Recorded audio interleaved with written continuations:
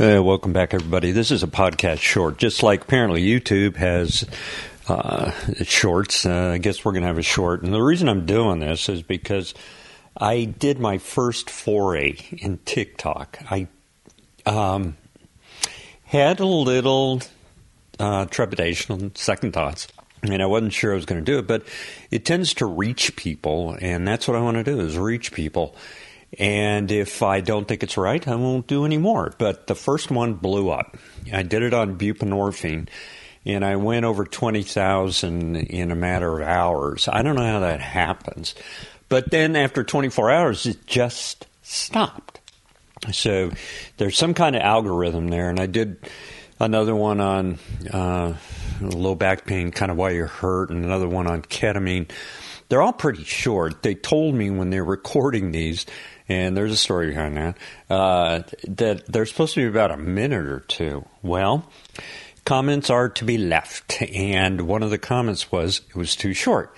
I'm just trying to follow the rules. So, yeah, I'm jam-packing a lot in there, and we talk fast and we're animated. But that's the way it goes. Some people misinterpreted that, and I got slammed in the comments on delivery, but that's me, and that's the way it's going to be. So let me clarify a few things on buprenorphine. And the reason I want to is this is social media. I have to be very careful with this because it is information. It is not medical advice. I want everybody to understand this, that what we get here is good stuff, but it's information for you. You're going to take it with you, and you're going to digest it. If you're going to ask questions, do it with a healthcare provider. So let's look at some of those questions. I stopped the comments. Actually, I didn't do it.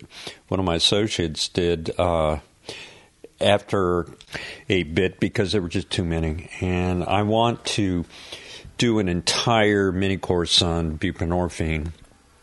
And I really want to get out Dr. Joe Cabaret's stuff because he's so good on it. He's a pain and addiction doctor in California, and he really knows buprenorphine.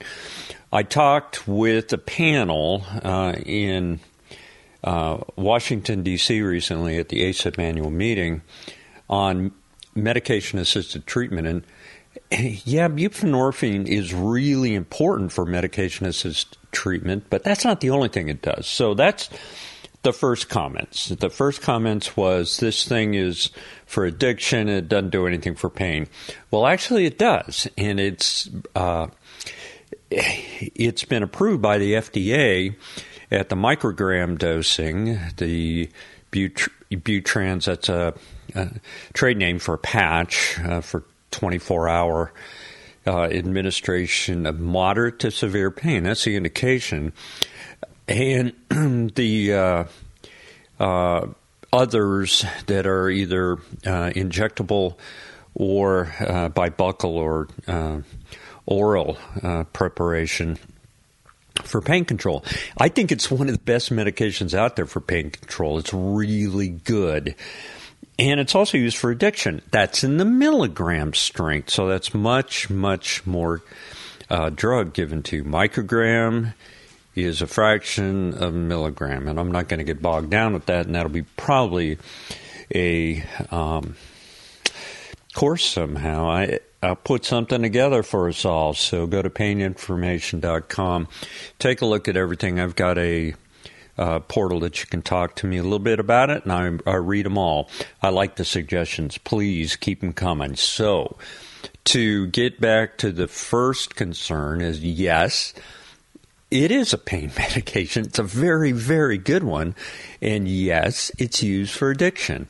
Some folks are very concerned that it causes dental decay and it causes oral erosion, and it might. I mean, it depends on how you take it. The delivery system may do that.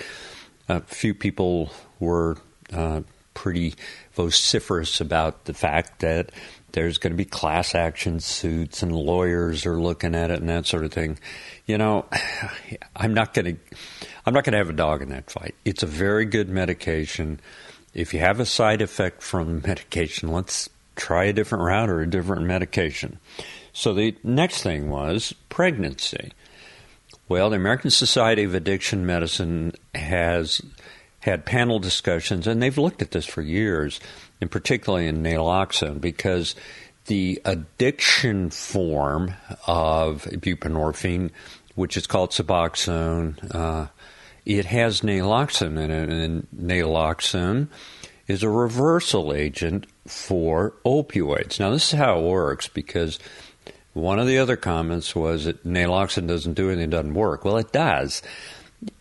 One of the problems with buprenorphine is it is, like any other opioid, potentially abused, misused, or diverted. It's one of the top drugs for diversion. People don't have awareness on that, but it's in the top 5.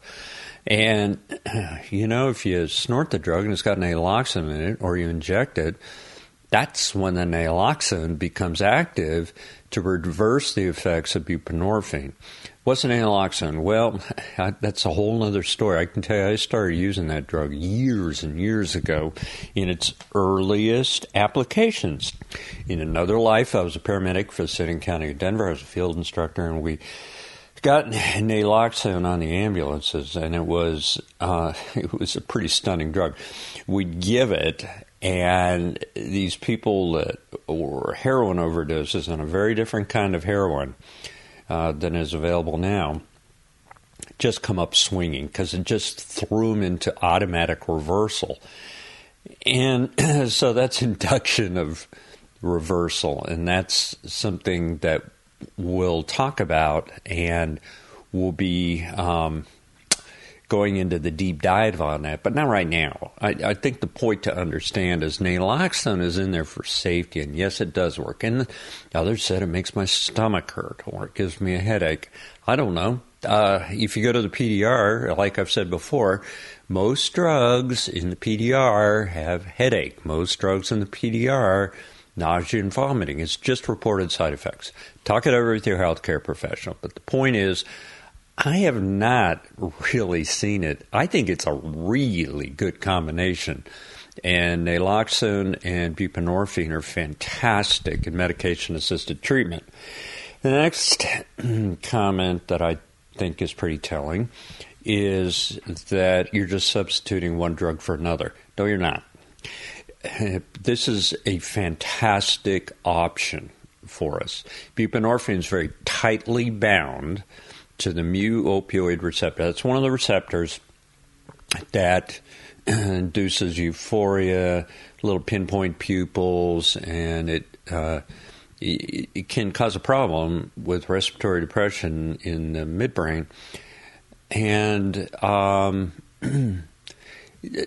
the point with buprenorphine is it's pretty safe because it doesn't have a dose-dependent problem like a pure mu-opioid analgesic. What that means is you give a morphine-like drug, an oxycodone, hydrocodone, it just keeps going up. It just keeps going up, and it keeps going up. Whereas buprenorphine flattens out. It goes up for a while, then flattens out. And it had tightly bound the mu-opioid receptor. So if you use alternative opioids, who knows? I'm not going to say there's protection there. I'm not going to say that. But, it's just something there. It might be there. So why does that happen? Well, it's because this drug has both a mu effect and another effect on the KOR, on the kappa opioid receptor. Kappa opioid receptor, what is that? Well, it's an important receptor because it's like the mu opioid receptor. What do you mean? Well, it has characteristics at the cellular level that react and afford a response, and it has to do with activating G protein on the receptor, transcription through mRNA, blah, blah, blah. But the point is this, it has an effect. And actually, you know how side effects are not always bad? Actually, the kappa opioid receptor or the kappa effect may have kind of a use with what? Addiction. And it may decrease opioid cravings, maybe alcohol, etc. Still in the question marks, and I'm not going to say it does or doesn't, but there's promise there. So, okay, we go back to, golly, don't get pregnant because this drug is so bad. Well, as we know from the American Society of Addiction Medicine and others, that buprenorphine is a good drug, and as opposed to like methadone, methadone, if you are taking methadone, that doesn't necessarily mean that you should abruptly stop if you're pregnant, especially in the first trimester. You could have a spontaneous abortion and such. You really got to stay tight with your OB/GYN folks. GYN, OB, obstetric is what I mean. And, buprenorphine may have less of the withdrawal effect called abstinence syndrome in the little one when the little one comes out, the infant. And it may be less days of, watching the infant at the hospital or at home or wherever it's done. And it may be more desirable, but that again, talk to your obstetrician, talk to your addiction specialist. Can you use these during pregnancy? Well, can, but that's a discussion for your healthcare provider. Don't do anything on your own, please, please, please. Talk to a healthcare provider before you abruptly start or abruptly stop anything. If you're pregnant, think you're pregnant, childbearing age, et cetera, et cetera. Okay, I want to make that point very clear. Talk to your healthcare professional. Another one of the questions, oh my gosh, you can't have surgery. Well, you can have surgery. This is a real good drug post-op. I don't even stop it for intra-op anymore unless the surgeon wants it stopped. We wean them off. We put them on a regular opioid agonist like morphine-like drug or oxycodone, hydrocodone. Because remember, buprenorphine is a mixed opioid drug. It has that flat curve, and so people are all wondered, well, you can't have it, it's just going to be in the way of post-operative pain control. Actually, intra-op or in the operation and post-operatively, we can manage and we can go ahead with surgery. You're all right. We can work around that stuff. So health care professional, that's who you talk to. If you're going to have surgery and you're on buprenorphine, Suboxone, let them know. Other names, Sublocade, the long-acting 30-day buprenorphine, or Subutex, the one without the naloxone. Talk to folks. This is open communication, and there are certain concerns about those being treated for addiction. So if you have an addictionologist, that's great, but they aren't always easily obtainable. Henceforth, the Health and Human Services folks have made the folks that are at the NP, nurse practitioner, and PA level, or the extenders, we call them sometimes, to the medical doctor, doctor of osteopathy, able to prescribe this drug, which is a good thing. Its availability. This drug is a very, very good thing.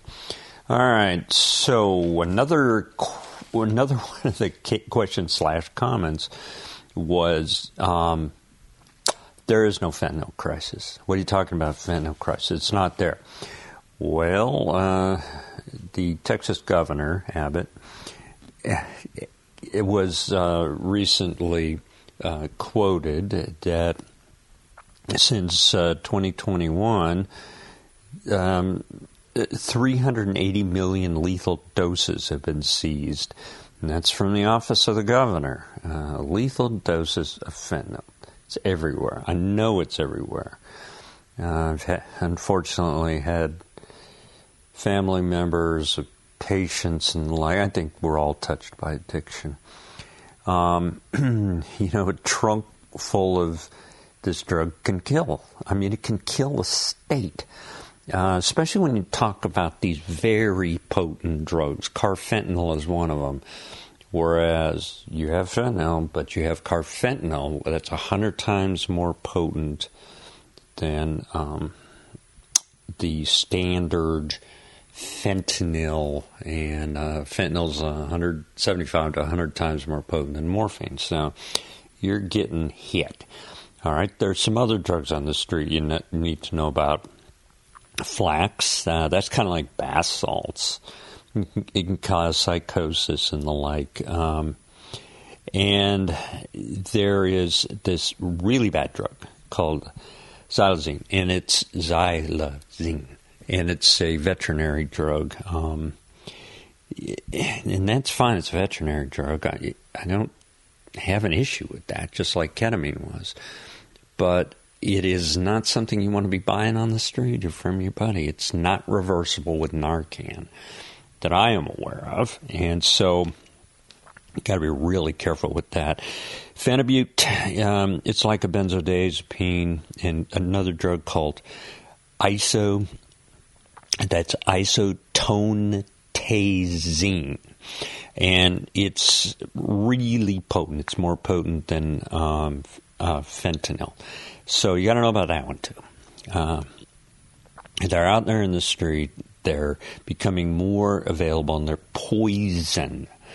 They're absolutely poison. So over the past year and a half, fentanyl deaths in Texas, according to the government, are up. Or the governor of Texas, are up 500%. 2,000 deaths last year. That's, to me, a crisis. So think how many 747s have crashed to get to 2,000. It's close to what the Twin Towers was all about. Yes, there is a crisis. Fentanyl, bad drug. Street drugs, you don't know what you're getting. You don't know what the potency is. You don't know what the milligram is per dosing. And I can tell you about an individual that I'm aware of that bought some marijuana and said, that's not right. That's the addict's brain talking. That's not right. Well, it wasn't right. It was laced with fentanyl and was unconscious in a parking lot. Thank God, resuscitated. You don't know what you're getting out there. All right. So when we talk about pills, they look just like oxycodone, hydrocodone, and the like, because they can be stamped. It's easy to stamp them. So one pill can kill. You get a little carfentanil in one of these pills, it's over. I mean, I have personally given 8 vials of Narcan to somebody, and they didn't want to wake up and remember. And I said in another, I think it was a podcast, I said that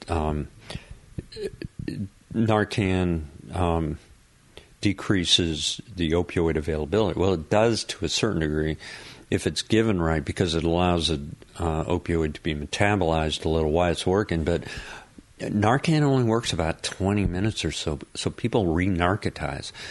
They get the drug built back up in them so they can get real sleepy and in crisis again. So even though you've resuscitated them, it's not a matter of giving some Narcan in the street and then watching them walk away. It's a matter of getting them to the hospital.